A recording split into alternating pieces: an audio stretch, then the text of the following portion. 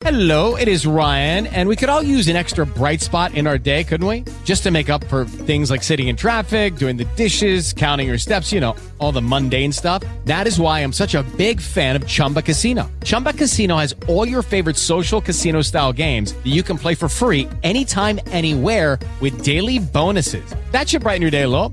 Actually, a lot. So sign up now at ChumbaCasino.com. That's ChumbaCasino.com. No purchase necessary. VGW Group. Void where prohibited by law. See terms and conditions. 18+. You are listening to a podcast of the Geek.io Media Network. For all of our shows and more, visit geek-io.net. And to help support the network, head over to patreon.com/geek.io. Hello, gentle listener.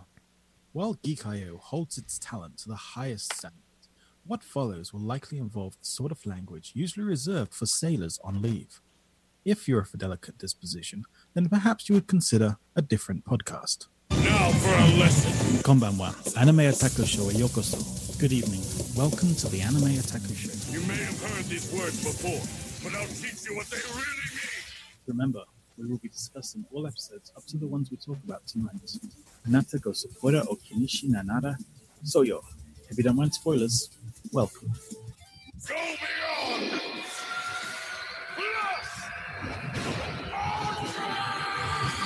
Yes! Hello, and welcome to the Anime Otaku Show. Tonight, CJ sings things. Dale and I just sing things back and forth. It's a thing that we've been doing for years. This is episode 9 of our glorious podcast. And I, of course, am your host, CJ. It may be tight, but please don't take it off boat. Joining me tonight are Josh. He'll probably write something about food, McGrath. Well, I mean, it's either food or giant robots, and No, I'm hungry. Carry a play that will end in tragedy. Wilcox. Oh, the shipping wars. And Raul. Mouths are for something besides eating? Garza. They are?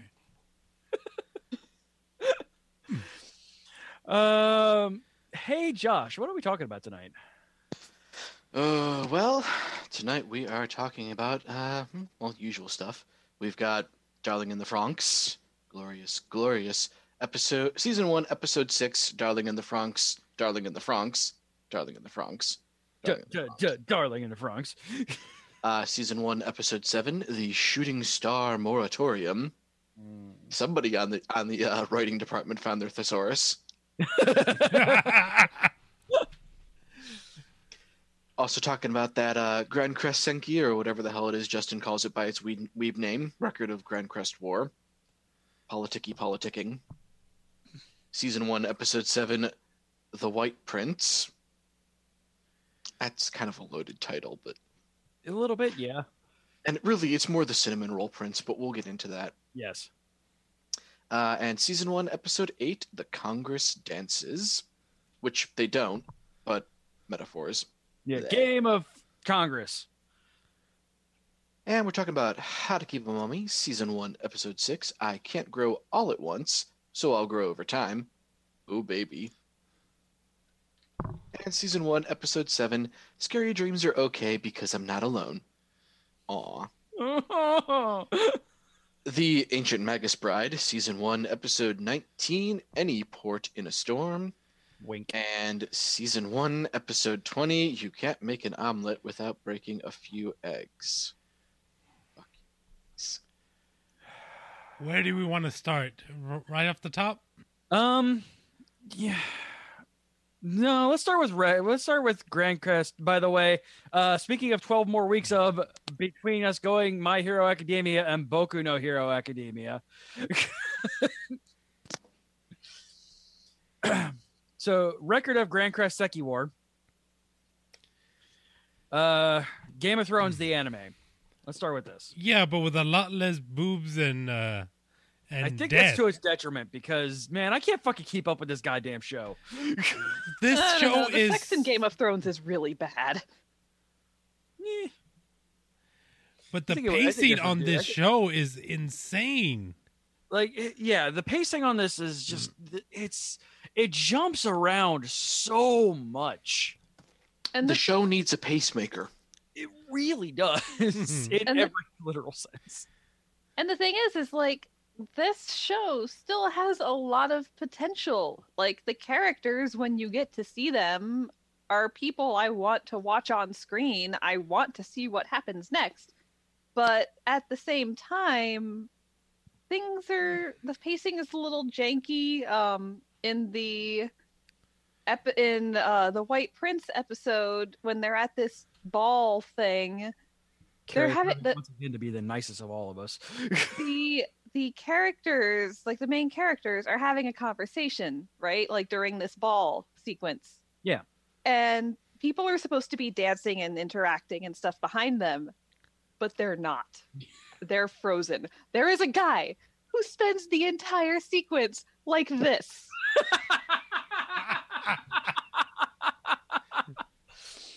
Audio listeners, just watch the video.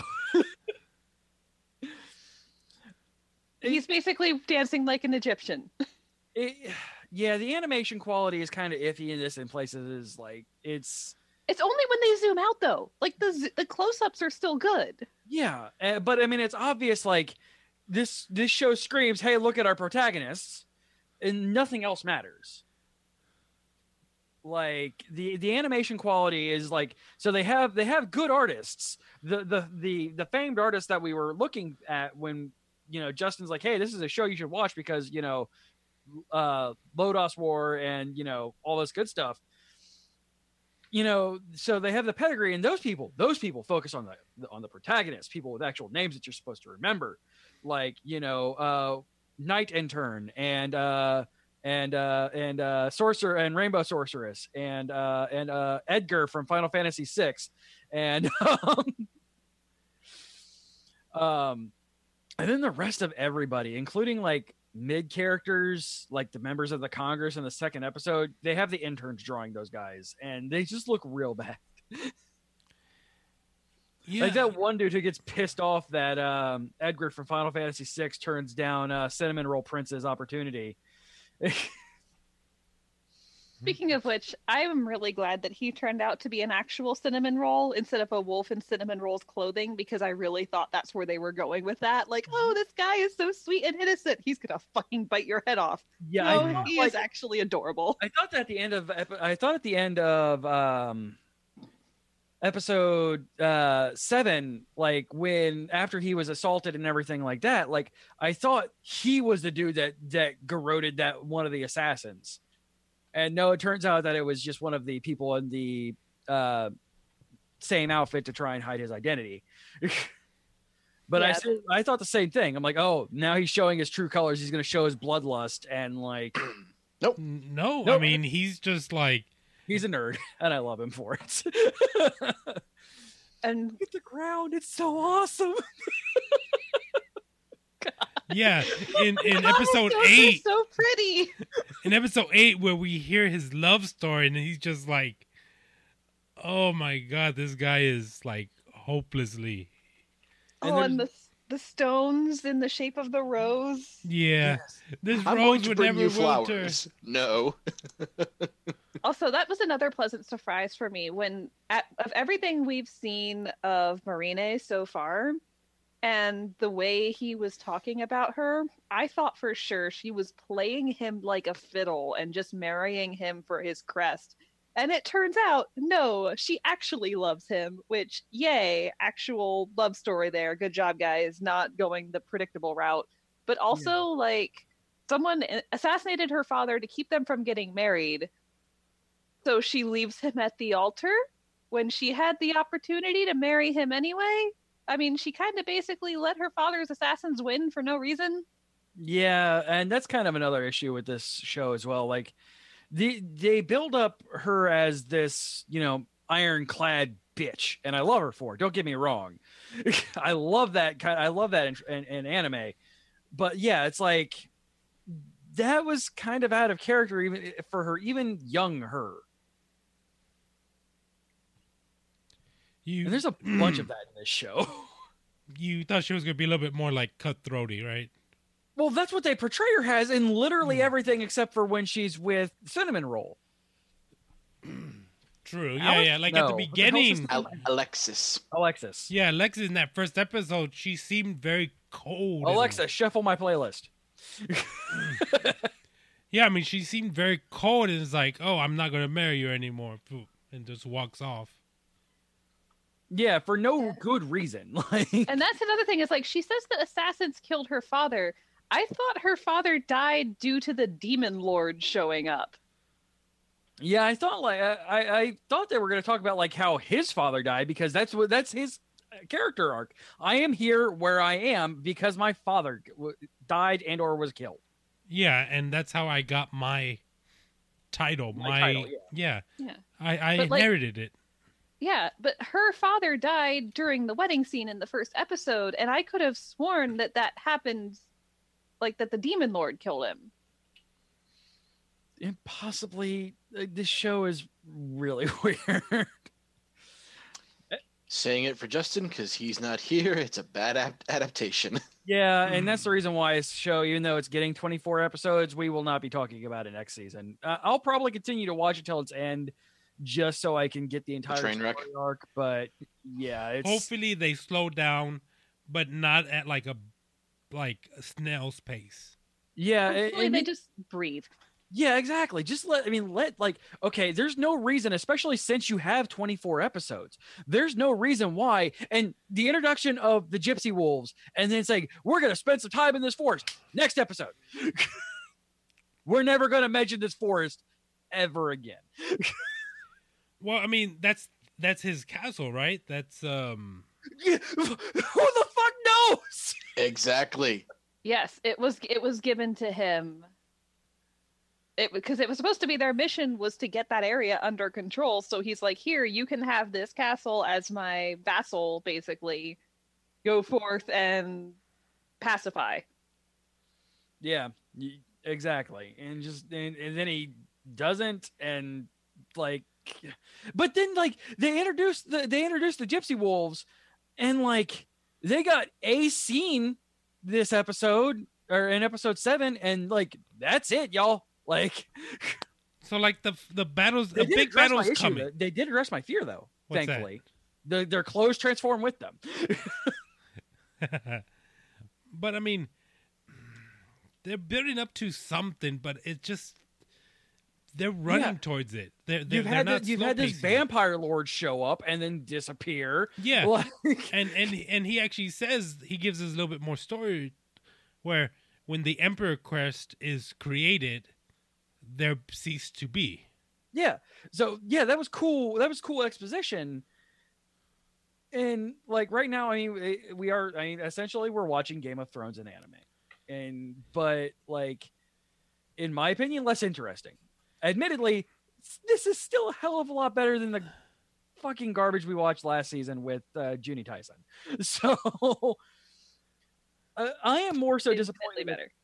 I'm more so disappointed in this because I'm not gonna lie, I had expectations. I had expectations with 2 of the shows that we're talking about today, this season entirely, and one of them is holding up to it, and neither of them are holding up to the expectation that I really wanted them to hold up to. And Grand Crest War is by far the worst offender of it. I'm still judging it slightly more mercifully than Junie Tyson, though, just because when I'm watching Grand Crest War, I get more glimpses of what this show is trying to be than I did with Junie Tyson. Junie Tyson just gave the fuck up until the last 3 episodes. Yeah, no, don't get me wrong. It's don't take my grumpiness at this as, comparing it to what I was bitching about with Junie Tyson. No. It's just not meeting the bar that I set for it, and that's my own fault. And I understand that. But I mean, it's good that we did get 2 episodes covering Alexis's introduction and backstory. So it might be that he's important, and and hopefully he's an abandoned for the next 5 episodes. Right. The amount of detail that the artists devote to his hair alone tells me that this is a protagonist character. I hope so. Though, like, I mean, I understand, again, this is based in Western Europe ish. It's like there's a lot more blonde people, and knowing what I know about blonde people in Japan, like, man, I keep expecting one of them or all of them to be related. Right. All right. You want to go into the other show that didn't hold up to your expectations so far? Darling in the Franxx. Okay. The self-titled episode of Darling in the Franxx was really fucking good. Yeah, it was great. It delivered my requisite level of shonen bullshit. Yeah, it did. Including I was about ready to yell that I was right and say we were going to get a third transformation right away, and no, it was just him going shonen. Well, yeah, but I mean, it's The blue pulsing tumor is gone. So yeah, that was but he still has the transformation scar. for Hiro. Yeah, but I mean that thing was eaten away. or something. Like, I'm not sure what the hell happened there, and I don't think He kind of absorbed it, basically. I think. he's shonen. Yeah, because there's still a mark on his chest where it started from. Yeah. I mean, And because there- none of these kids know what a relationship is. They don't know what kissing is. They don't know. Well, they are raised, and as proven with Hiro, they are raised if you pilot these Franxx, and if you can't, you're useless. Yeah, and they're given a very sterile environment to where boys and girls are separated in pretty much everything, including eating at the same table as your partner. And you would think, coming from an not completely sterile environment, you and I would think, oh, if you're going to partner this robot together and you're basically going to be inside each other's heads, maybe you should do everything together. Maybe you should have your meals together. Maybe you should train together. Maybe you should not be segregated. There's got to be a reason why they're doing it that way. Yeah, there has Because to be something along the lines of what like maybe the actual relationship point of things, which what they're hinting towards with 02 and Hiro. Maybe that's the key to growing up in this universe. I don't know. Or maybe it's like they're not able to control the relationship, or something happens because Dr. Franks or whatever. Yeah, it's Franks, right? Yes. No, the yeah, I know. It's Dr. Frank. Franxakase. Yeah. Says don't let her devour your emotions if you want this Keep to being her last. partner, yeah. Yeah. And that's cool. Like that's really, really rad.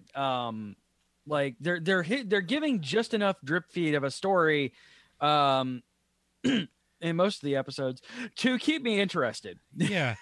But I mean, is it something that like does a relationship because they're keeping it. Oh, obviously, they're trying to keep the kids professional. You pilot this robot, you take this thing out, and that's it, right? Well, then when the relationship actually sparked between 02 and Hiro, it went full Gundam. Yeah. I think it might have something to do with like they're doing things the more traditional way for these kids, because if you look at the we finally get to see Squad 26's Bronx units in episode 7. Yes. And Josh pointed out they look a whole lot like nuns. I can see that, yeah. One thing I noticed when Squad 13 is in battle in the field and they're talking to each other, you hear male and female voices. Yeah, the robots are talking. You don't hear the women talking at all in Squad 26. They are full submissive. Guys are in control. They are just connected to the robots. And so I'm wondering if the traditional Franxx are very strict in their gender roles and their, whole whatever segregated purity nonsense they're going for. But these new units are obviously something different. Yeah. Was it the episode before this that they saying like their Franks was like their model was completely it was their design. It was the build up to the battle. Yeah, it was the episode before this where basically Squad 26 is like, y'all's robots are fucking weird. Yeah, you have Is no basically what they're singular saying. design or anything. While So we these see 26s, and they're all uniformed. Yeah, they're mass production models basically, and 26 even refers to 13 as an experimental squad. So it could be that these more experimental units, as we see with Strelitzia in particular, are feeding off of the emotions of the relationship. But the mass production models do not. Hence, the experimental squad is still doing things the usual way. Yeah, and they're able to replace it. Like Squad 26 ran out of fuel a lot quicker. Yeah. Absolutely. And it would also kind of explain the reason why, like, leader dude was only mildly upset that his partner got killed, and like it was a big deal when Ichigo couldn't perform, or that it looked like I'm just gonna call her Butt Girl because I forget her name. Almost died, and that was actually like emotionally charged. It almost seemed like they could not pilot this together, and also why Zorome, the douchebag, or is that the? Oh no, Zorome was the kind of douche, but just cocky bait trap. Yeah, he's the reformed douchebag. Yeah, Mitsuru, I think. Mitsuru, yeah, he was the full blown asshole who basically demanded to pilot alongside Zero Two and almost died for it. Yeah.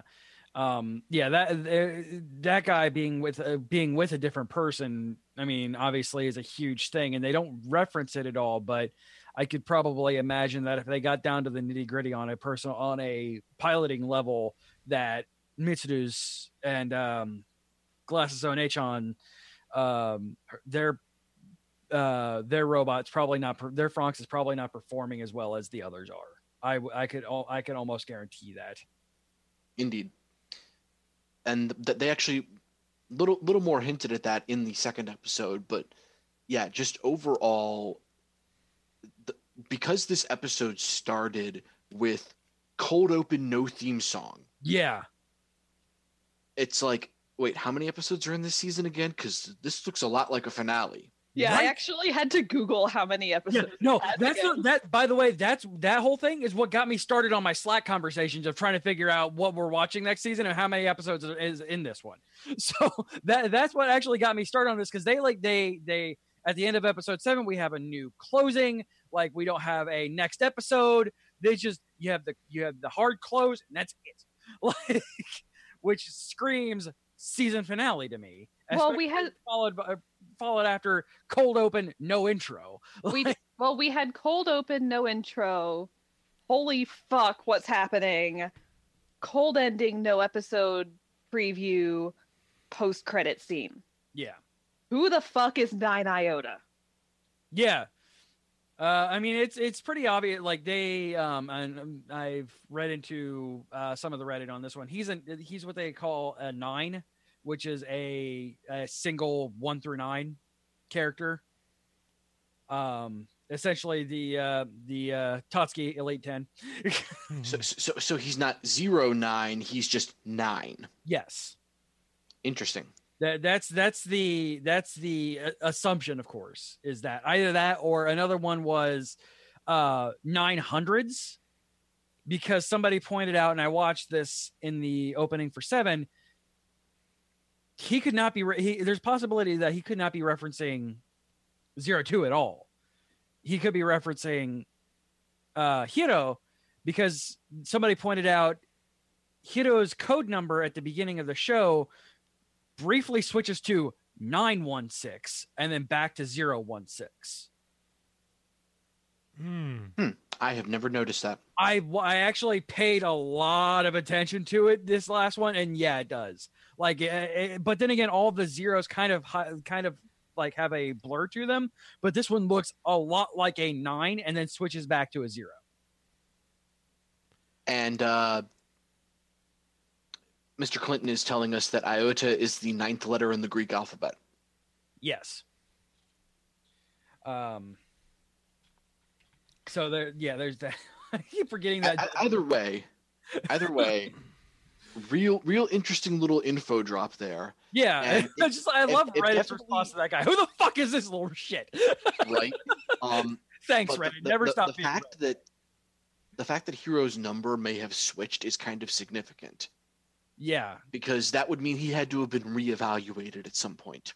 but they directly reference that in episode 8 with him being, or 7 rather, him being the experiment, not even her. So and it would have had to have been before he was introduced to his other group. Because they knew him as 016. Yeah, but we don't know, like, we see them as children, but we don't see, like, there could be a point where before he's put into the orphanage or whatever, the freaking greenhouse that they're growing. The garden. Or he has 2 codes. If Yeah. he's an experimental subject, which they're saying he is, Yes. he could have a code that reflects like his conventional identity, so he could be in there with the other kids. But there's some other ranking system that they're using for the experimental ones. Yeah, they could trigger him at any moment. But yeah, we got it was still a power up, even if it wasn't a transformation power up. Yeah, we got the Where- wings, which was Yeah. really fucking cool. Real fucking rad. That was so cool. Like that's one of the anime tropes that I fucking love. Is like the Tsubasa, the wings of light. Just that is one of the coolest looking fucking things ever. Like I love it when it did it fucking like I first time I remember seeing it was Gundam Wing and Tenchi Muyo. Like that shit, I love that shit. That is one of the coolest tropes to me. So I really, really, really liked the self-titled episode. It was so good. Yes. We have the fucking beach episode. 7 episodes in, and we have a show that is based around fucking fan service. Just pushing it even further. Like, No, the fan service is the vehicle. The thing with Trigger is it's never fan service for the sake of fan service. It's fan service to tell a story. And in this case, Darling in the Franxx is not a robot show with fan service. It's a show about relationships with robots. yeah, And that's the keep way you would saying think, this. looking at the robots. yeah. It just this episode for some reason, and like I like the character building that we got in there, and like stuff like that. We didn't hate. The fact that we have confirmed Zerome is not a reverse trap. Yeah, that made me mad. Like, damn it! Why is he? I was actively angry. Like, damn it! Why is he a boy? So, I'm curious because they realized that they were cuter, but they don't understand these urges. They don't because Well, they that's the thing, is that's basic biological programming is the thing. Is we know when we find something attractive, even if we don't know why that is. Goro, the MVP of this episode, by the way. Oh. Although I do. Here's the thing with this episode and why you might have had such reserved feelings about it, CJ, is you may have been focusing too much on the fact that it was a swimsuit episode to catch some of the more subtle nuances that were going on. Like Glasses One-chan and Mitsuru had a straight up "we're staying together for the kids" basically conversation. Surprised it took 7 episodes. Like that was some straight up cold, I could give a shit less about you dialogue. Yeah. But we're staying together for our robot child. And no, dear, I was not too far hung up to understand that this was too smart for my own good. Thank you. No, that's not what I'm trying to say. It's that once the swimsuits come out, I think there's a haha trigger where the brain just automatically goes, "Oh, this is a fun episode." And it was. It was. But we're conditioned by the hot springs and the swimsuit episodes from other anime to just kind of dismiss it as a one-off. Like, this is silly and nonsensical, but there was some shit in this episode that is really disturbing and thought-provoking. Yeah, like Kokoro goes to an abandoned birthing center and actually picks up a book about childbirth. Yeah. Babies, and she puts it. That's going to be interesting. Yeah, that'll be And fascinating. especially because it's Kokoro, who is clearly the maternal type. It's because she has boobs. Thanks, Japan. Well, no, it's in her entire personality. Every time she's spoken in the series so far, it's been, more or less, let me take care of this little sweet cinnamon roll kind of mentality. She's the caretaker, she's the nurturer, and so now she's found something that's probably going to fuel that to even higher extents. We're also seeing the kids start to get more curious about things like kissing Yeah. and what it means. And when Hiro parroted back Zero Two's, you should only kiss the person you love, they're all like, what? Love? What's that? And you get, Ichigo going to the manga store to look at the robots manga.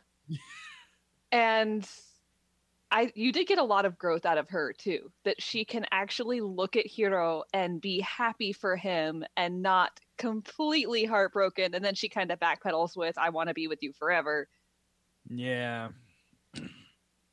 She gonna get her. Yeah. Don't you understand, Ichigo? This is a shonen anime. He doesn't understand that you love him. Also, Goro loves her. Yes. Like they do enough of the tropes to like both irritate me and fascinate me with how they turn them on their head, because it is a trigger anime.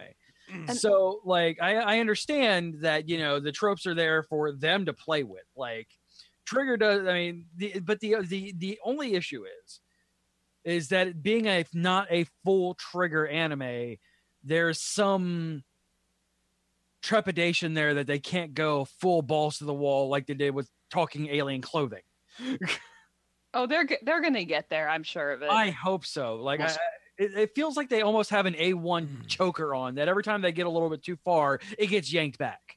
Well, we'll see what happens because the thing is, we had Gurren Lagann, we had Kill la Kill, which were very true to form, completely balls to the wall Trigger. Yes. Then we had Kisniver, which was a much more reserved but still very Trigger series. Yeah. Now we've got, and I haven't seen Little Witch Academia, unfortunately, which I really want to do. It's Harry Potter with little girls. But again, Trigger. Yeah, there is still some there. Like there's guys. That I'm thinking. Go ahead. You go first. Is that with this show, Trigger is experimenting with the slow boil. Like it's literally they are through the series letting the sexual tension build up. Possibly. It took a couple of it's a mecha anime. It took a couple of episodes for him to get in the fucking robot, and we're all like, "Come on, get in the fucking robot!" And then episode 7 happens, and it's like, "Yes!" That's why we wanted you to get in the fucking robot. Now we've got this beach episode, which I think numerically almost lines up with the hot spring episode from Gurren Lagann. It might, actually, But- thinking about it. Possibly. Either way, but it's still got some real interesting stuff in it, like the whole abandoned town thing. The fact that their home is modeled after this building they found. By the way, that's where I started cluing into like actually enjoying the episode, is when douchebag McGee was just like, "Hey, come look at this." I'm like, "Oh no, he's gonna like push Hito into a death pond or something." Another little interesting thing that happened in the episode that I think is worth noting, Kokoro and Butt Girl, because I can't remember her name right off the top of my head. You're welcome.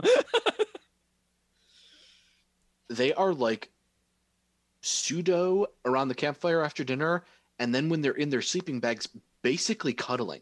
Yes. Mm-hmm. Like, are they actually more interested in each other than the male pilots? Entirely possible, because that's like, and I would love to see that, like them actually expressing, when they start reading those books that they found and figure out what love is. Why don't you show me? That's Because like the whole thing with the Dale would have laughed at that stupid joke. the campfire scene when she just flops her head down on Kokoro's lap and she's like, oh, the others will get jealous. It's like this seems like it's a very common and comfortable thing for them. Yeah. Like neither of them treat it like anything out of the ordinary, and that makes it real fascinating. Yeah, it does kind of seem like they're absolutely not at all interested in their partners, unlike Goro and Ichigo with blue balling blue goo, and then him pining after her because she's totes adorable. And so at this point, who do you think has the biggest target for the death? And let's face it, Mitsuru and Glasses-chan have hate boners for each other, so Yeah. I am worried that it's Food Boy. Yeah, the bigger boy. Yeah. The oof is going to be the I hope not, but yeah, it seems like that pairing does kind of have the death flag. Their pairing is unusual, and he as a character, his character is I like to eat. Yeah. And I like Kokoro. All right, so let's move on into that was a really detailed explanation of a show, you guys. Well, that's the thing is, That's again, it's a beach episode, but there was still a lot to dig into with it. Yes. Also, really quick before we move on, this whole series has this theme of opposites combining to form a whole, right? You've got your male and your female. Every episode follows a pattern. There's action story and passive story, or not passive story, but not robot story. Dramatic story. Cerebral. There's action and cerebral. Combining to tell the whole story. Yeah. No, I've noticed that as well. It's just, I don't know. There was a disconnect there for me, and I don't know why. But something I don't think any of us can be disconnected on is how you should indeed keep your mummy. Oh my god, you guys. Oh. This fucking show. Oh my god, you guys. This show, I was watching it before I made the call. Oh. So, all right. This is like adorableness wrapped in goodness, wrapped in fluff. And sunshine. Yes. And bacon. Bacon. Yes, we needed this show because, we have a lot of heavy stuff. Oh yeah. Speaking of, by the way, because Dragon Ball Super didn't happen, I usually watch Dragon Ball Super on Sunday nights before I go to bed. I'm glad I watched Darling in the Franxx, the beach episode, last night while I was trying to go to bed, because remember when I was complaining about not wanting to watch Sakura at work?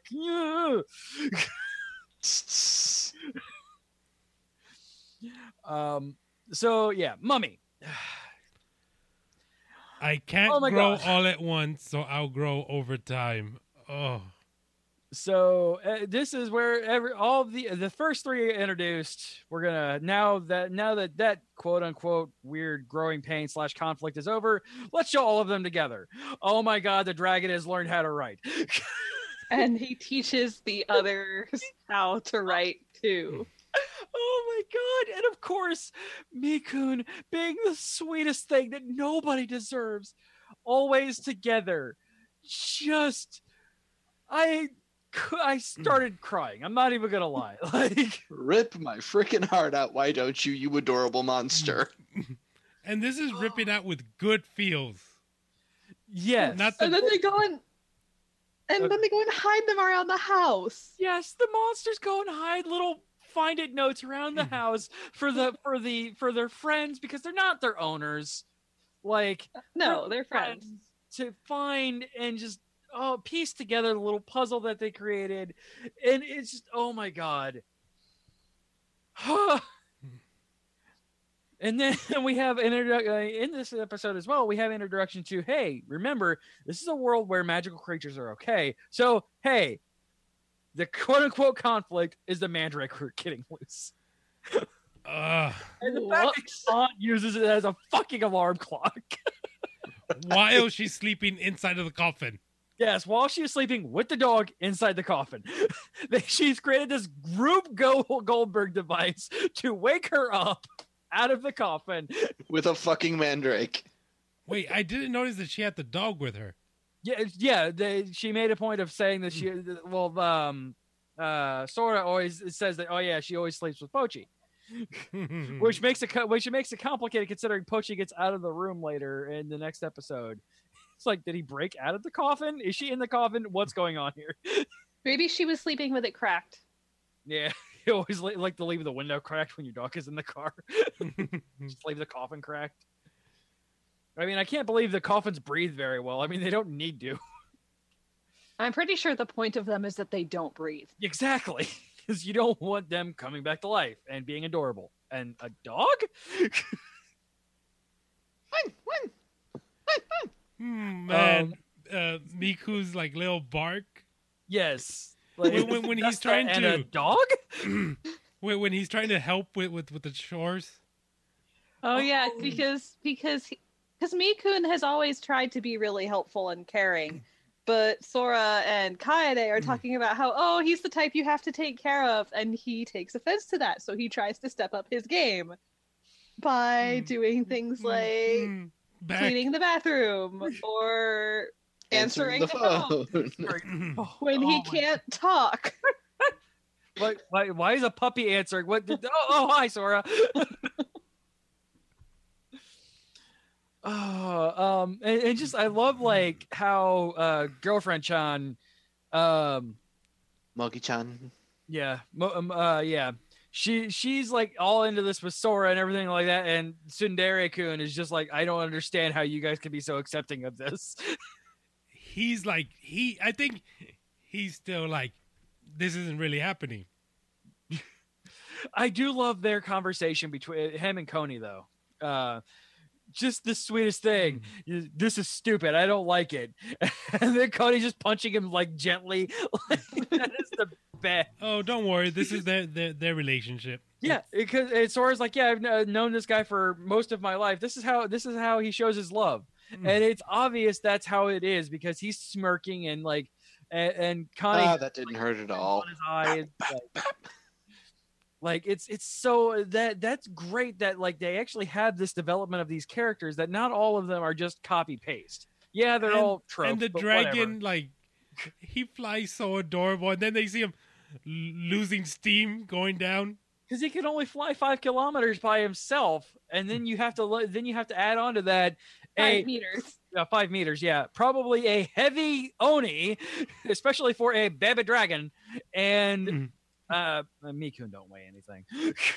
I like how Coney's like, oh yeah, he's probably trying to decide sushi. What kind of sushi?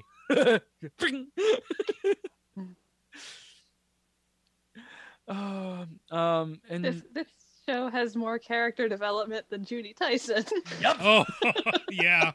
You're not wrong. Or the running gag of Isao trying to keep Mogi-chan covered while she's sleeping. Yes. Yeah, he's wanting to protect her decency. It just like covers her up and just flips her. And particularly in Japan, it's an old wives' tale. If you sleep with your stomach exposed, you'll get sick. Yeah. And it even you even see that like when she keeps throwing the covers off and exposing her stomach. Yeah, Isao actually hallucinates her getting sick. Yeah. And then the next episode happens. And we get our 4th member of the cute creature Sentai. Who is these guys are freshmen, right? The first 3 are freshmen? I think they're second years. Yeah, Okay. I think they're second, yeah. Because the blonde kid is the 3rd year. Yeah. Though they don't directly call him senpai, which I'm surprised they didn't, to be completely honest, considering how fucking Japanese this show is. It is, but he did tell them, like, I mean, that when he introduces himself to Sora, he says, "Call me by my first name or my last name." Yeah. So I want to be your friend. Well, and besides, once you join the yokai club, yes. But I'm honestly surprised though they didn't compare it, like they didn't start off calling him that. But then again, like he doesn't act like a typical third year, so No, he acts like a fucking crazy person. How violent do you have to be in your sleepwalking? to be banned from the nurse's office. To get thrown out of your house. Yeah, that too. This kid was abandoned by his parents, basically. Yeah, because he was so violent in his nightmares. Like, Since he was a child, so this is 13 years. He has not had a decent night's sleep or not been violent for 13 years. And then he comes back after 3 days of being asleep, and he's like Straight. completely different person. also, I'm surprised. It would have been a nice little thing if what's his name, Muku Muku. Muku. It would have been great if since he was already fluffy and adorable, if he would have came back a little bit fatter because of 3 days of doing nonstop eating. I would have just loved that little bit of a throw there. Like, Right. So that why does he seem being bigger than the last like time a I dream saw him? eater, right? Yeah, he's He's a Baku. Yeah, he is a literal dream eater. Like he eats nightmares. yeah, it is a type of yokai that eats nightmares. And I love the nod to yokai lore where he actually had the Ofuda all over his window. And Sora, being Sora, knows how to help him with it. Yeah, you don't want to stop him. You want him to eat this shit. Come on, dude. Also, talk about the power of friendship solving problems. When you listen to someone. Yeah. And like, I mean, I love how, like, even in his rage, he's almost ready to hit a girl, and I'm like, oh no. And by the way, I kind of called it that the fourth character would be a hurdle to get over of some kind, more so than any of the other three were. He immediately regretted it though. Like when he realized that he almost hit her, that's why he freaked out and was like, "Get the fuck away from me." I love their interaction while the two of them are sitting on the roof later. It was like, they're so scary. Yeah, Tatsuki turns that on quick. I mean, obviously, Tsundere-chan is very protective of his friends. Like you, especially girlfriend John. There are reasons that this guy is the one that attracted the Oni. Yes, exactly. Each of them has a obvious like reason why they are attracted to, why they got their specific why they got their specific yokai. But for some reason, I don't think Sora's like completely like bliss and happiness. Well, the thing with him is this is his life. He's always dealt with this. Yeah. Oh, okay. You know, it's not that, you know, Mikun was attracted to him like Koni was to Tazuki or Isao to Mogi-chan. You know, he was sent to him, one in a long line of things. I think it was the previous episode to the two we're talking about now, where he's like, "Oh, don't open that. That's where, like, you know, the cursed Daruma doll is and everything." It's like he's got a house, a room at least, full of crazy spirit crap that his dad has sent him from his travels. One of them is Mr. Mandrake. Used to this. No, but I'm saying like at this point he's desensitized. But I see what you're saying though, Raul. Yeah, he's way too good. There has to be like I kind of want there to be something boiling underneath. Like because of all the characters, Sora has gotten the least developed. Like you don't really know anything about Sora outside of his dad's a crazy archaeologist and sends him weird shit. But yeah, I mean, like he's very well. He seems pure, happy, cutesy. And then how did he meet his best friend? Well, they get into that because Tatsuki saw the dragon, and he's like, "Yeah, that stuff. These things." Oh yeah, exist. that's right. Yes. Yeah, they knew each other in preschool. They get a little bit of backstory from Sora in that he's kind of always been alone because dad's always been off. You know, we don't know where mom is, if she's even alive. Yeah. Dead mom anime trope. Kaede She's in the fridge. Oh, Jesus. Yeah. Kaede is doing her work and Tazuki noticed this when they were in preschool. He's like, "Oh, by the way, you're hanging out with me now," because he was lonely. So we know Sora is always alone, pretty much. And he is also extremely invested in everybody around him. to the point that he cried his soul out over a little baby bird that he couldn't help. Yes. Yes, that's right. And so sending him Mikun is someone to always be with him, so he's not alone, and also someone to reciprocate some of that love that he pours out into other people. Yeah. And also to kind of bring everybody together. Because it's his friendship with Mikun that attracts all of, like, it helps him get closer to Tazuki, even though they're already close.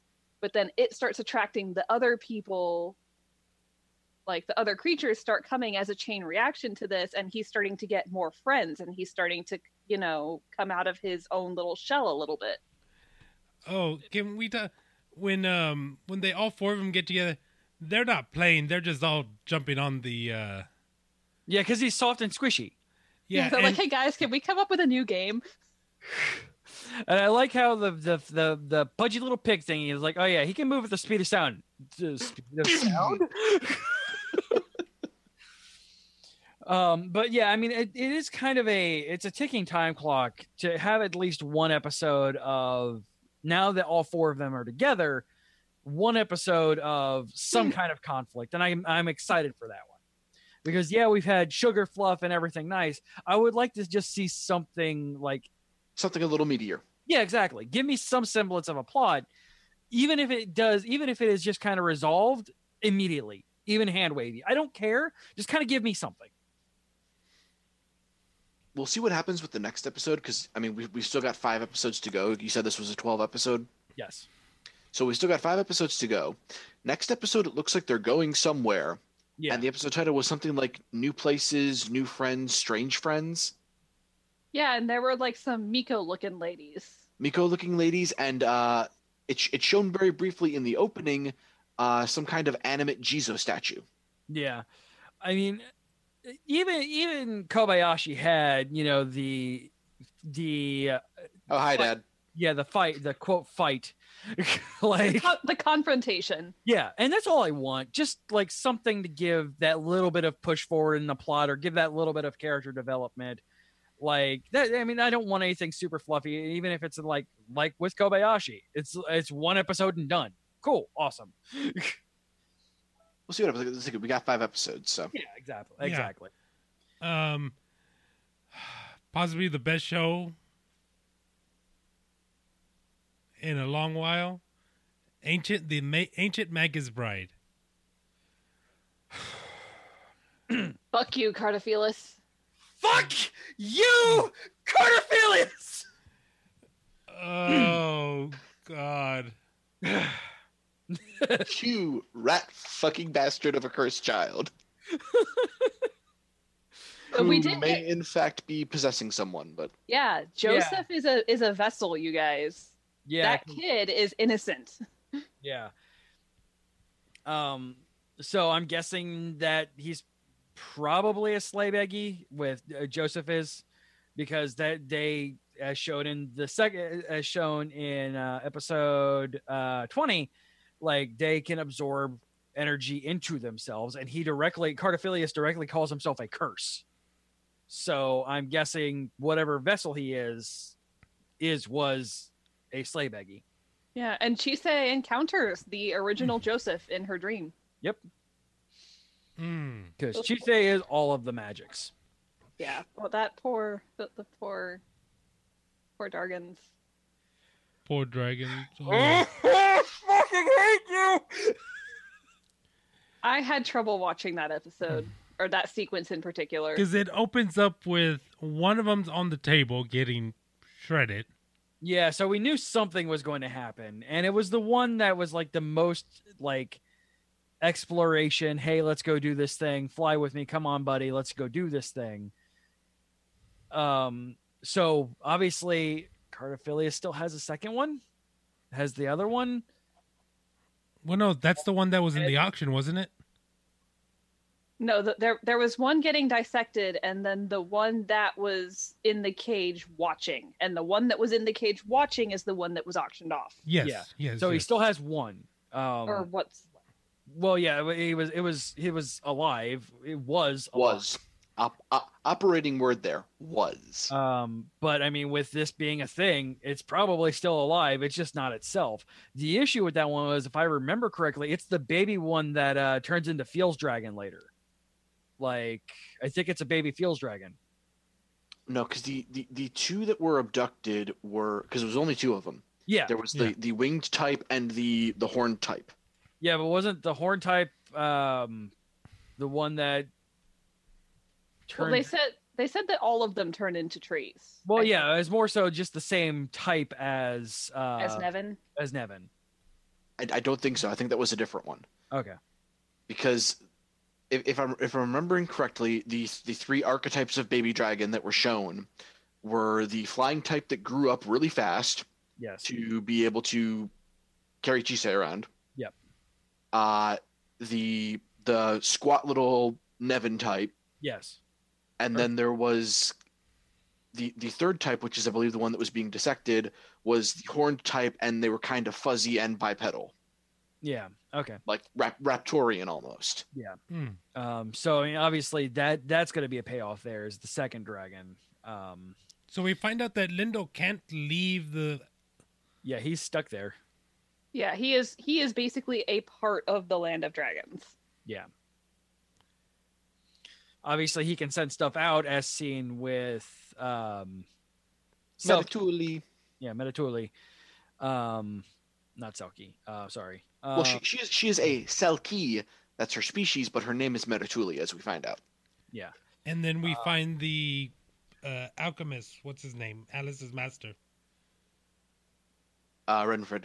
Renfred. Yeah. He goes to the college, which we don't know. I mean, I guess it's a magic college, right? Yeah, it's a sorcery school. Yeah, sorcery school. Exactly.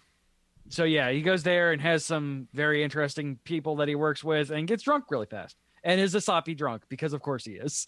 Yeah. Well, I mean, we see that the man used to wear sweater vests. Yeah. Come on. You haven't been the same since you've lost your arm. I know. I mean, this guy is Dad Roy Mustang, so yes, absolutely. Speaking of losing an arm, though, you noticed that Cartophilis fell off, right? Yes. Yeah. So his body rejected the arm from Renfred. Yeah. Yeah. Because he stole Renfred's arm, basically. Yeah. And basically, he took like knowledge for sorcerers transferred through any limb, because he apparently learned how to do things through his arm. Yes, apparently. Yeah, learned how to make that was weird. I'm getting what I'm guessing is that when he took Renfred's arm, he also took that device or a copy of it and just reverse engineered it. Yeah, or either that, or also maybe knowledge transferred through blood or whatever. Genetic memory, literally. Yeah. What else interesting happened in these episodes? They all stroll into the auction, and Alice. Alice just wearing her own suit thing instead of the uniform. But also, where the fuck was this guy with Chisei's checkbook? Right now. Holy. Was he just gonna sit on that? Apparently. What was the ask? How much did she? A lot, because she was also selling off her mana flowers. So no. How much was she bought for? How much did 5 million pounds? I only know that because I watched Gigook's review of it recently. Okay, so 5 and so 5 million pounds. So she has 2.5 million pounds in that checkbook. Yeah, and she offered her magic flowers for sale, so she got half of whatever those sold for. Yeah, so probably another maybe million. I don't know. Like, money doesn't seem to be an object that's being seen by $300 million on a dragon, and basically added on to the 150 million from the college, because that was their budget on the dragon. Was 150. It wasn't 150. It was 1.5. Oh yeah, 1.5.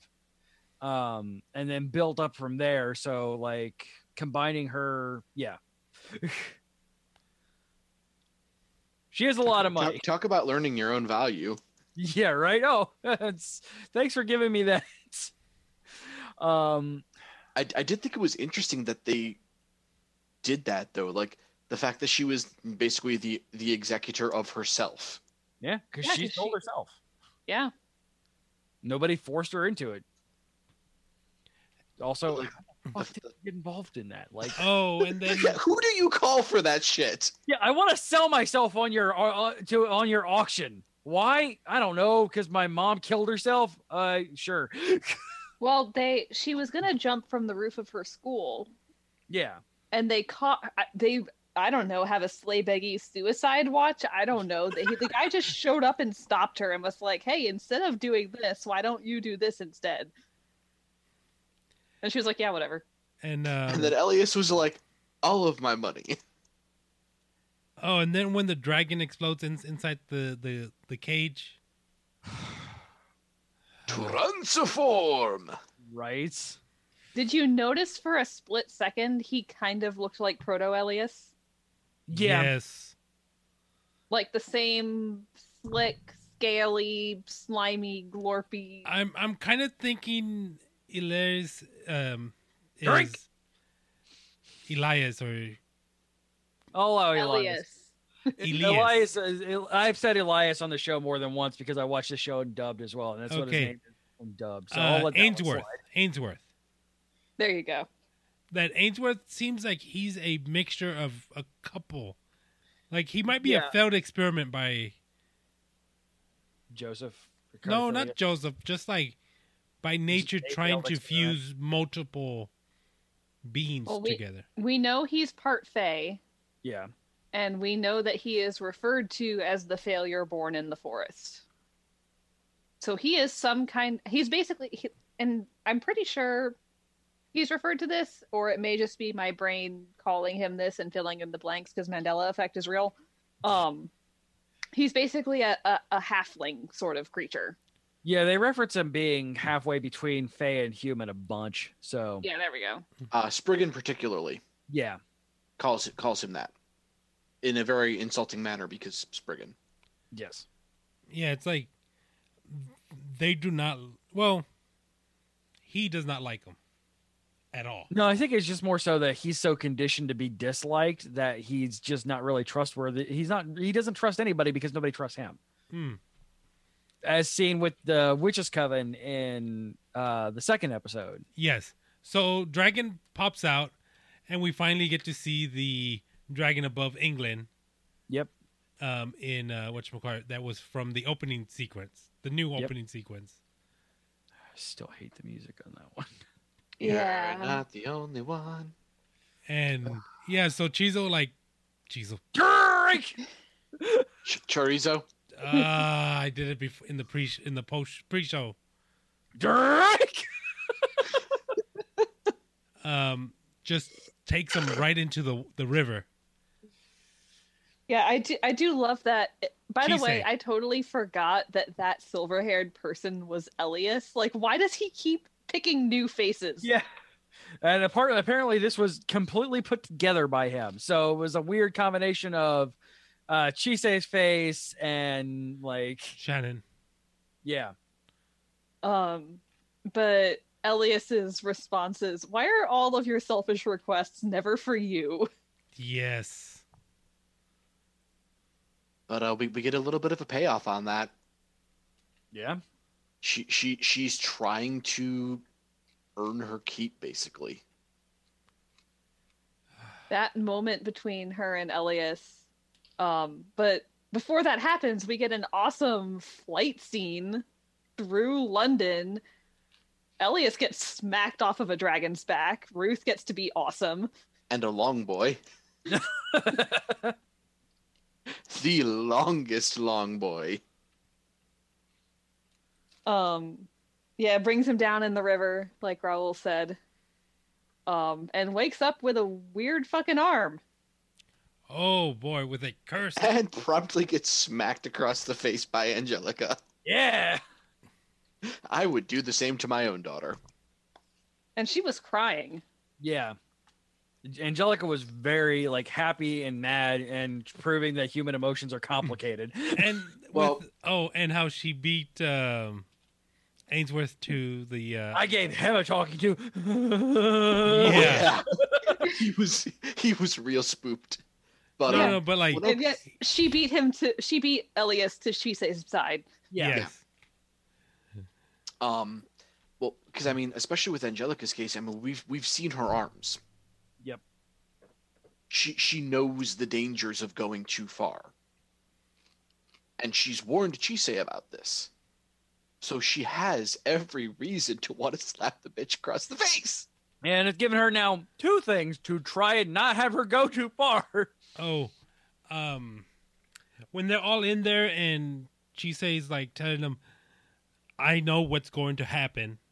You don't have to sugarcoat it. And they're just all like super somber because they know there's nothing that they can really do. Yeah, and given how... That's kind of the interesting thing with Chisei is, you know, she's basically understands the fact that she's twice doomed, basically. Yeah, and then okay, she has so what's one more curse? Yeah. And like, then I know I have an expiration date. I mean, I'm not. And that moment with Elias, where also happy birthday, Chisei.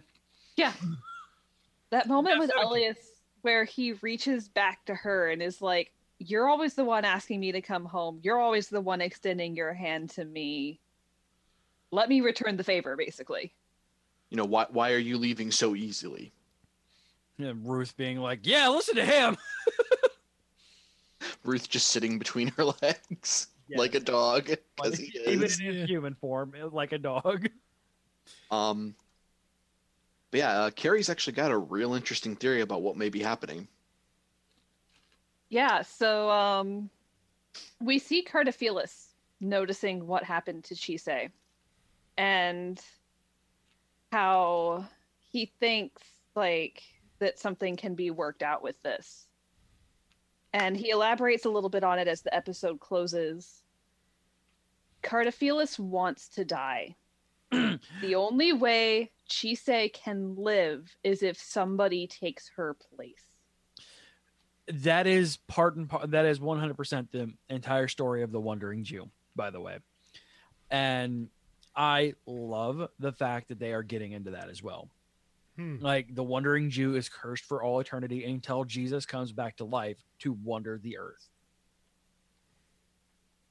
So, yeah, I love that they're pointing that into it. And he hates himself for having that curse.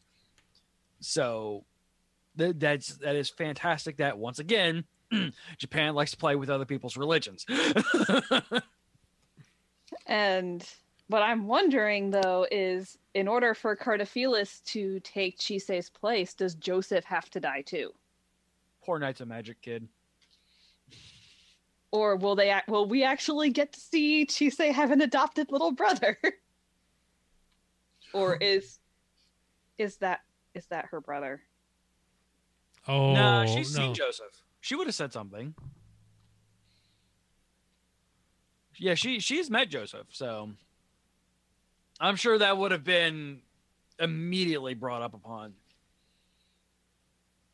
But yeah, it would be very much interesting because the witch mentions that there has to be, you know, an exchange, basically.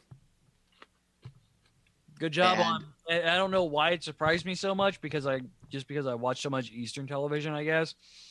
Nice having actual like Wiccan witches. Thank you.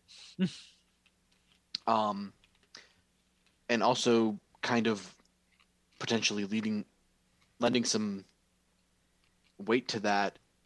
The arm Cardophilus is down is the same arm Chisei's got cursed. Oh, well, something that caught my attention as well when Chisei's friend is coming to bring her sweets. Oh my god, I love her so much. She listens in. Yeah, so she knows what the hell's going on. No. Girl has a ashen-eyed target over her head. Yeah, no. But the witch says it's like, oh, what a shame, so young. Yeah, what the hell was that all? Well, I mean, then again, she had a run-in with the ashen eye, so maybe that leaves a scar on people who are able to see, especially, you know, cursed users like the witches. Yeah.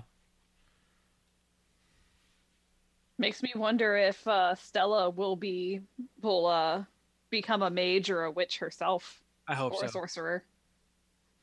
So yeah, we have Stella, and she listened in, but she only got half of the context because of, what Chise and Elias were talking about. Go figure, people don't have super exposition-y conversations among themselves when the consenting parties know what's going on.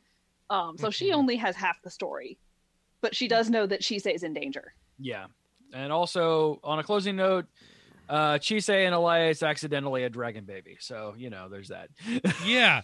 They don't even address that they have a dragon sleeping in the yard. Well, they address it like the dragon's here too, and then move on because that's what Well, the thing is, the dragon is there. The dragon is alive. The dragon is sleeping and not burning down London. Meanwhile, Chise has a doom timer over her head. Yeah. So a forcibly let sleeping dragons lie.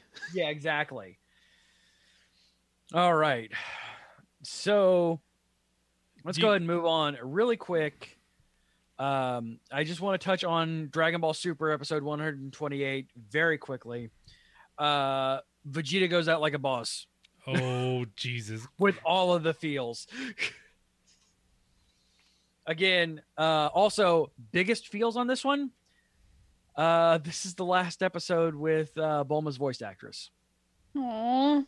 And the fact that Bulma is in the show saying goodbye, it just feels like the voice actress is saying goodbye to all of you. And I was listening to her voice and I'm tearing up just listening to her. It's something irreverent.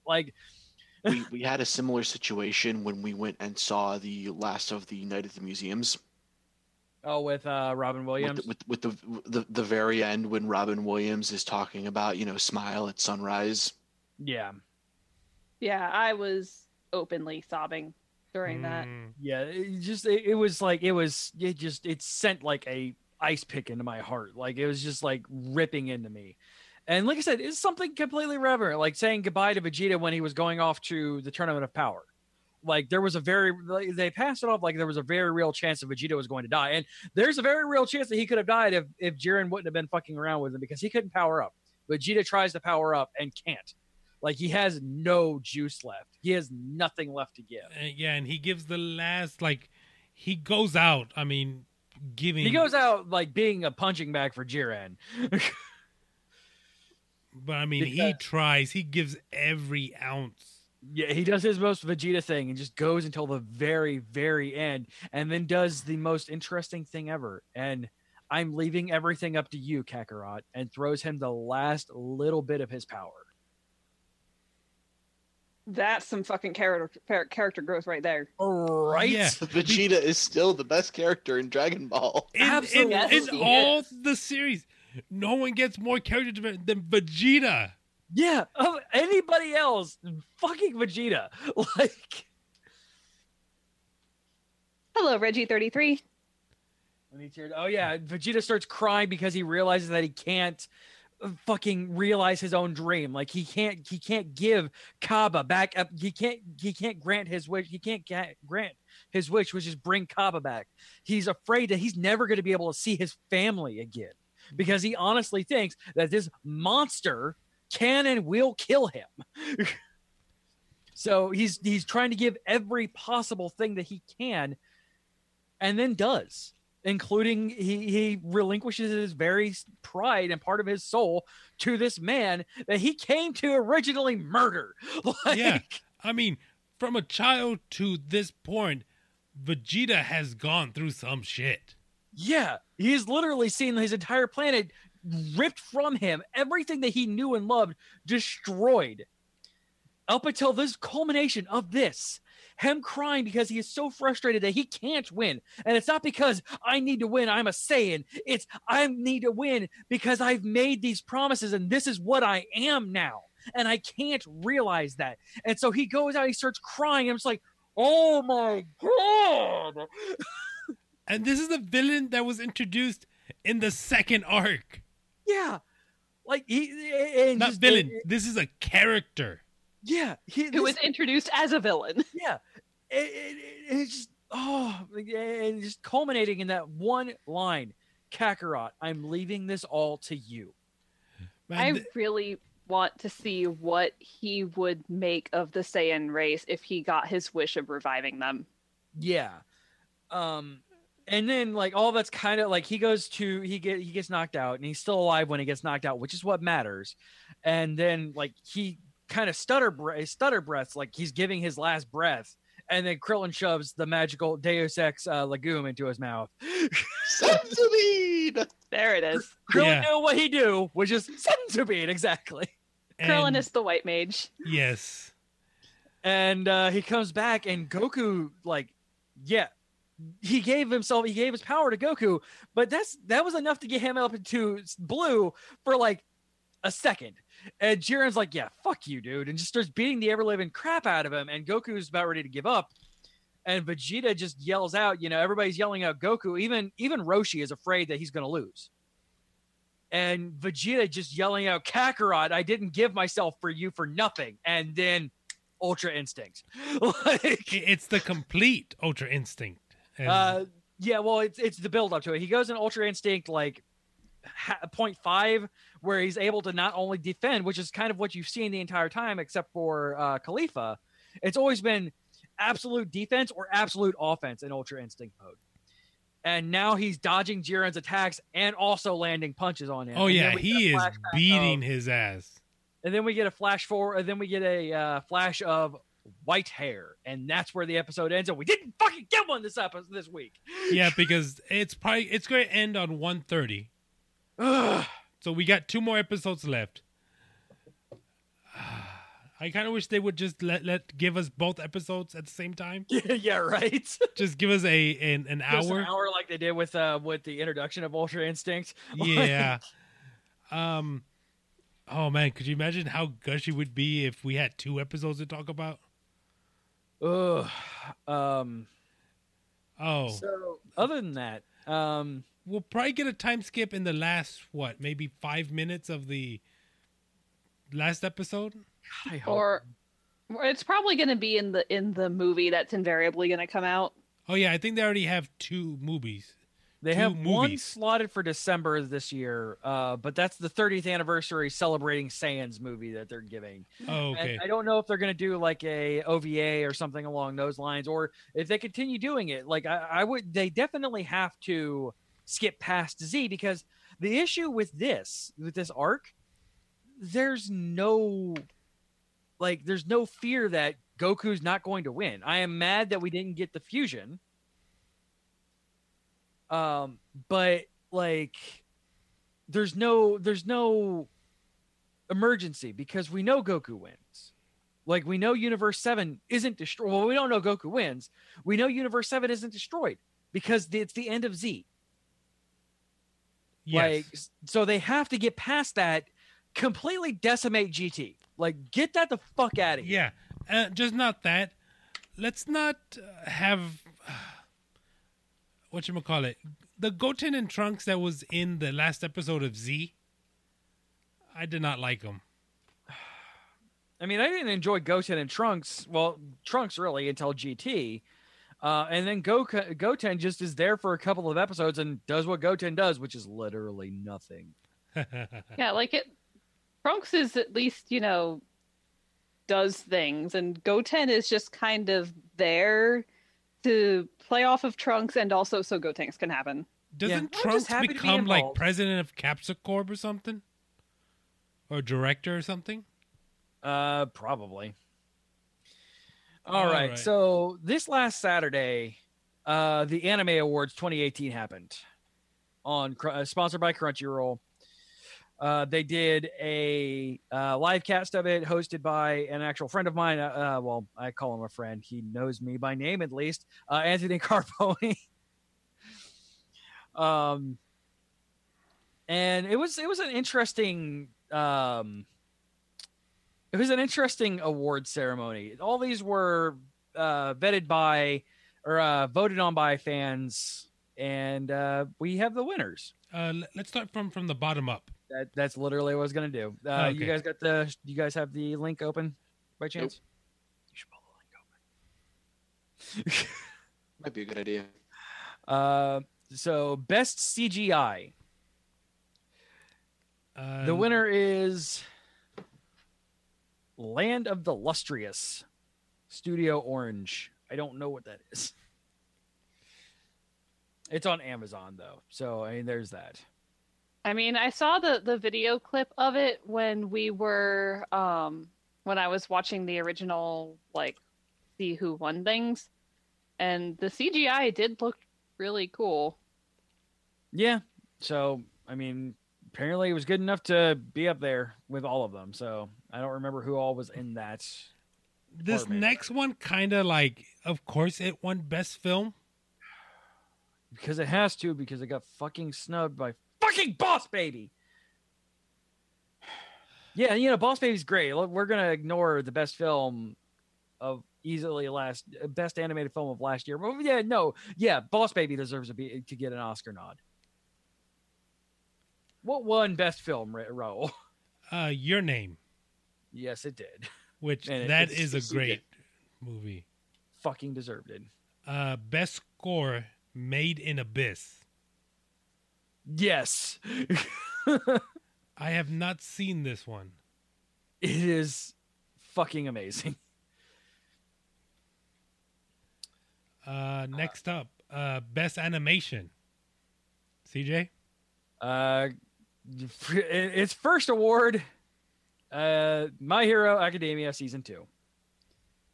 As glad as I am that this one won, and it was probably because of Izuku versus Todoroki, I still feel like Ancient Magus Bride should have taken this one. Yes, and that's the one I voted for on that one.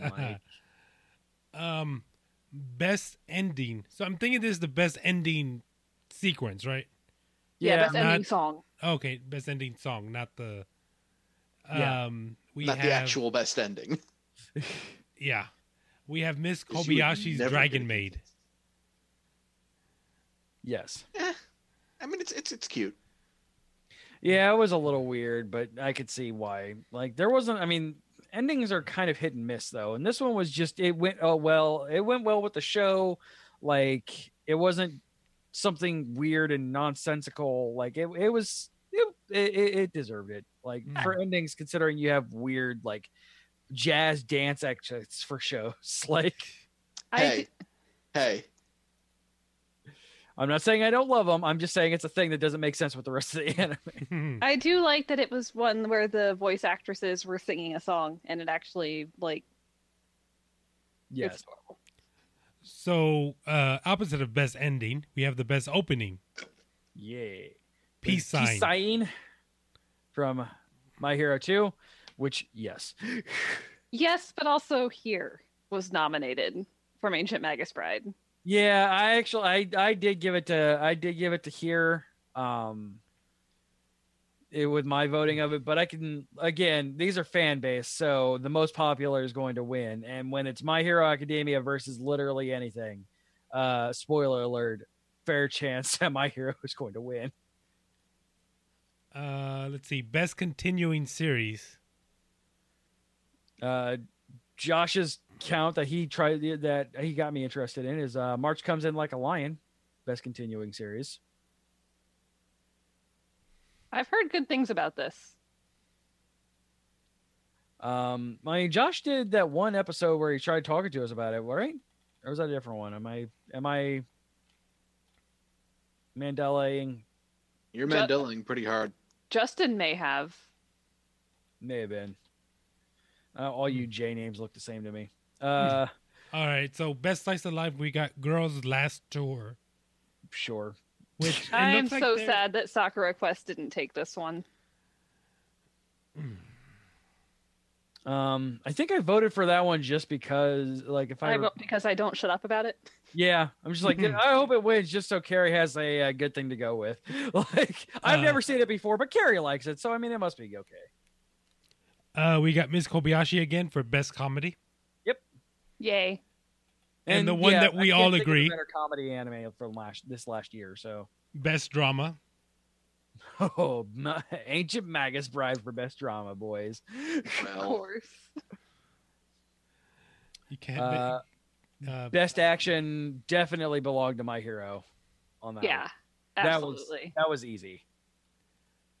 Best villain also for My Hero. I don't know. I like Stain as a villain. I don't know if he was the best. I can't remember who else was nominated for Best Villain. I wish they showed the nominees. Right. Anime Awards 2018. I think they already updated it to where. Yeah, I know. I'm hoping that I can find Stain, Tanya Drushchev for the series The Saga of Tanya the Evil. Broneword from Made in Abyss, Cardophilius, which is who I voted for. Hiro from Inuyashiki. Oh my god, that's a good villain too. And everybody's favorite rabbit, Usagi from Juni Tyson. Oh, best hero. Sure, Izuku, whatever. Oh. I voted for Chisei. Like, there was no way that I was not going to vote for Chisei. I like Izuku. He's fine, but he's no Chisei. We don't really cover a lot of manga on this podcast. Yeah, my lesbian experience with loneliness. That's a cover. Yeah, right.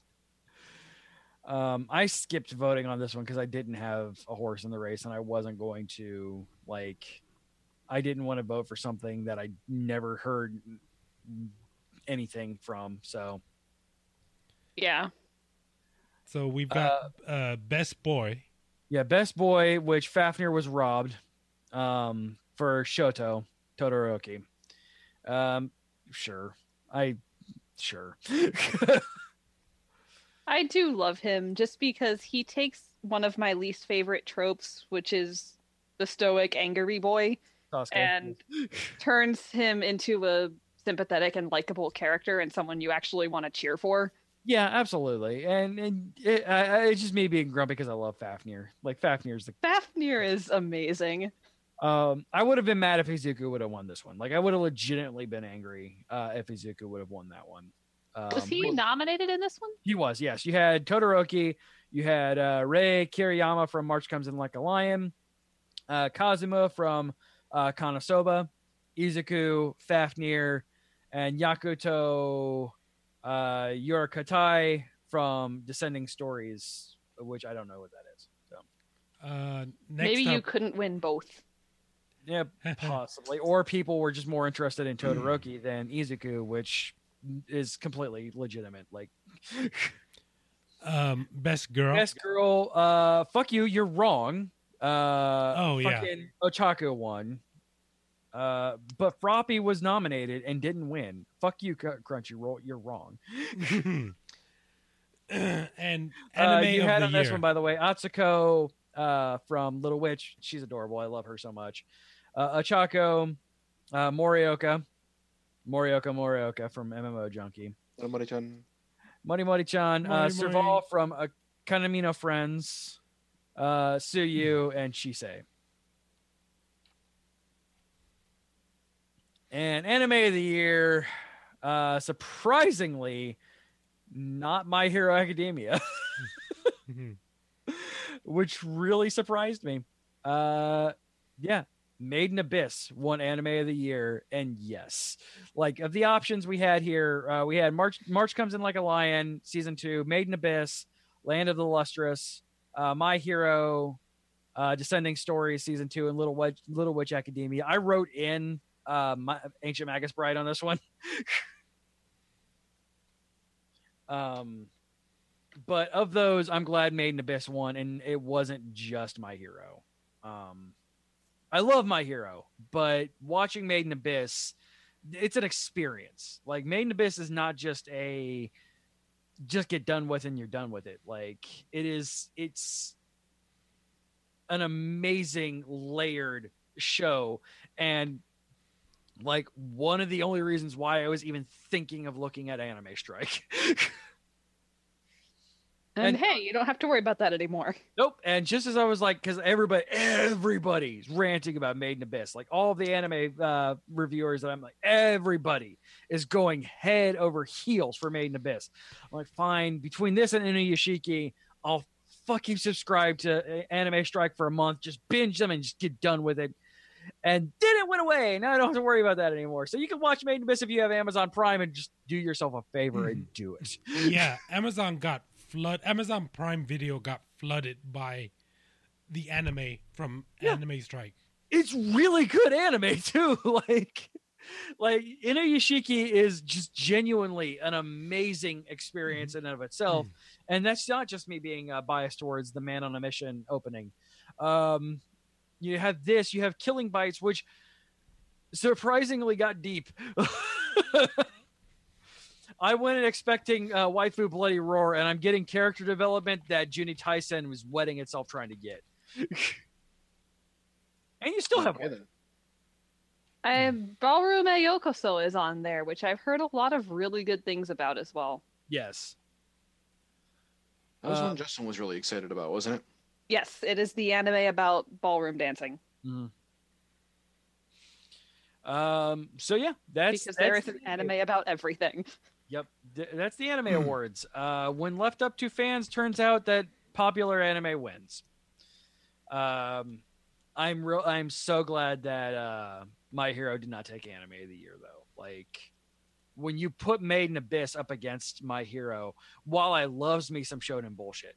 Like I love, like, you give me a shonen anime, I am all in. This one is amazing because it does everything that a shonen anime should actually do. It is a proper evolution of the art form. It's no Made in Abyss. According to Reggie33, we're going to be getting a live action Inuyashiki. Yes, and I'm afraid of that so much. No, don't be afraid, because you know who's playing the fucking bad guy? It's Kenshin, isn't it? Tako Satoru. Oh my gosh. Kenshin / freaking Deno. Love you, Kamen Rider. One of my favorite actors. Not just... Oh, good. I said not just one of my favorite Japanese actors, one of my favorite actors. The man's range is incredible. Speaking of the live action Rurouni Kenshin, if you watch the show and not the other shows on the network, in May, because Josh nailed it for me and for some reason I didn't get it, we're going to be doing rant and reviews of live action anime movies all through the month of May for Anime Rant and Review Month. You're welcome. We'll be doing Rurouni Kenshin. We'll be doing Full Metal Alchemist. I will be really interested to see Dale and Rachel's approach to Death Note. Yes, we're doing the whitewashed Death Note one. It'll be interesting to see me watch it again with Rachel to see if that colors my opinion any of it.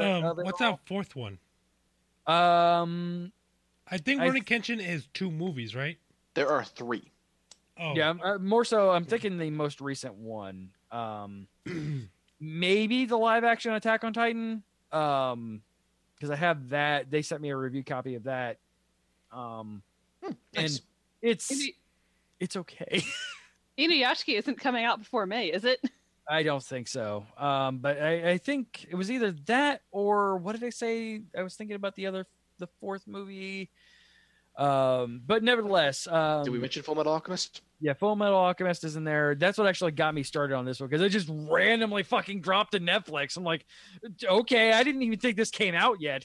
Oh, you mentioned Ghost in the Shell. Oh yes, Ghost in the Shell, maybe. I because we have 2 proper Japanese anime translations to live action, and then there's 2 whitewashings. Let's see how it works. Hey CJ, what can our fans email if they have a suggestion for Anime Rant Review Month? If you have a suggestion for anime, send it over to geekioshow@gmail.com. Just put anime, either properly spelled or ANIMAY in the subject line.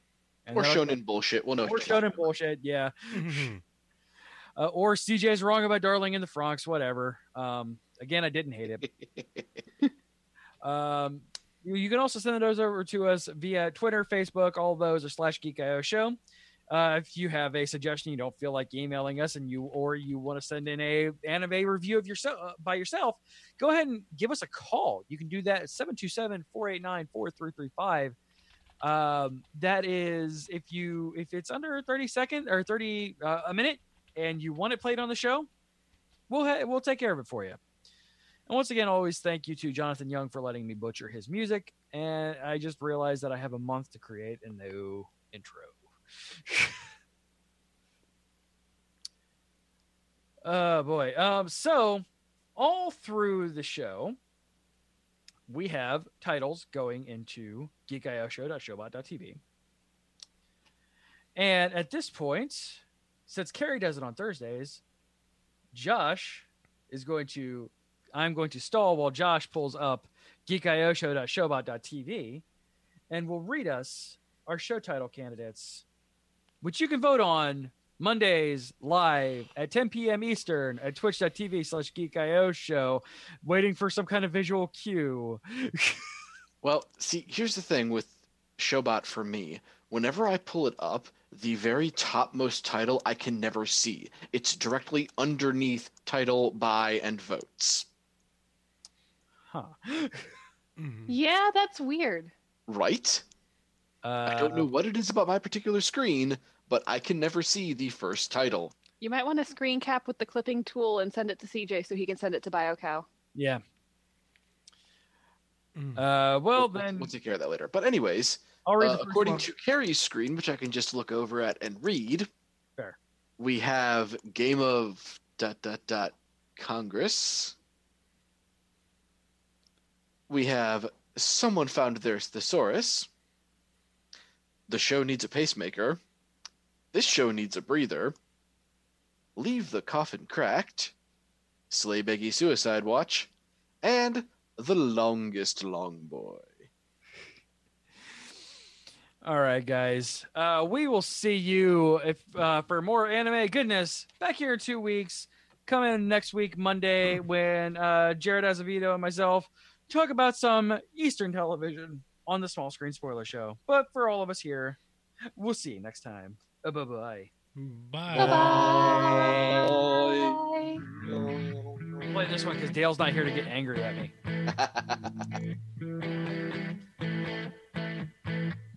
Hi, my name is Water Buffalo, and I hope you've enjoyed this Geeko Media Network production. Copyright 2018. You see how that works?